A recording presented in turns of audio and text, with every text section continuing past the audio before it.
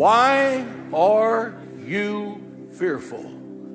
Every storm is God's seminar on faith for you. You have to admit your fear and face your fear before you can conquer your fear. I will fear no evil, for thou art with me. When the fear knocks at your door, send faith to answer, and no one will be there. Isaiah wrote, I will trust and I will not be afraid. Say that with me. I will trust and not be afraid.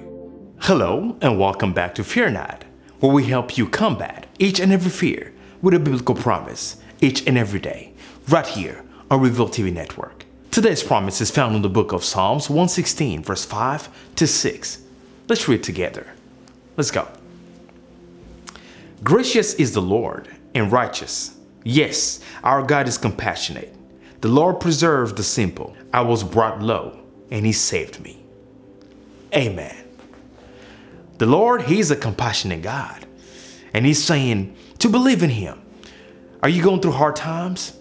Are you thinking that you've done something so terrible that he cannot forgive you? He will forgive you. The Bible says he's a compassionate God. And in your low times, in your hard times, in your weakness, he is strong. He is strong.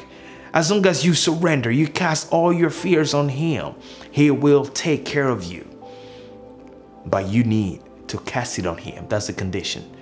See, if he's your Lord, if he's the head over your life, you need to trust in him. Trusting him means that allowing him to take over. Trusting in him means that you look at the trouble, but you believe in the overcoming it. You look at the hardship and you believe that nothing bad will come out of it. The Bible says that he will change for good what the enemy has meant for bad, for those who love him. And I pray that that is your portion today, in the name of Jesus. Hopefully this has blessed you. If it did, come back and see us here again for another blessing tomorrow, right here on Reveal TV Network. Be blessed. Bye-bye. Fear not. I am the first and I am the last. I am he that was and he that is and he that shall be forevermore.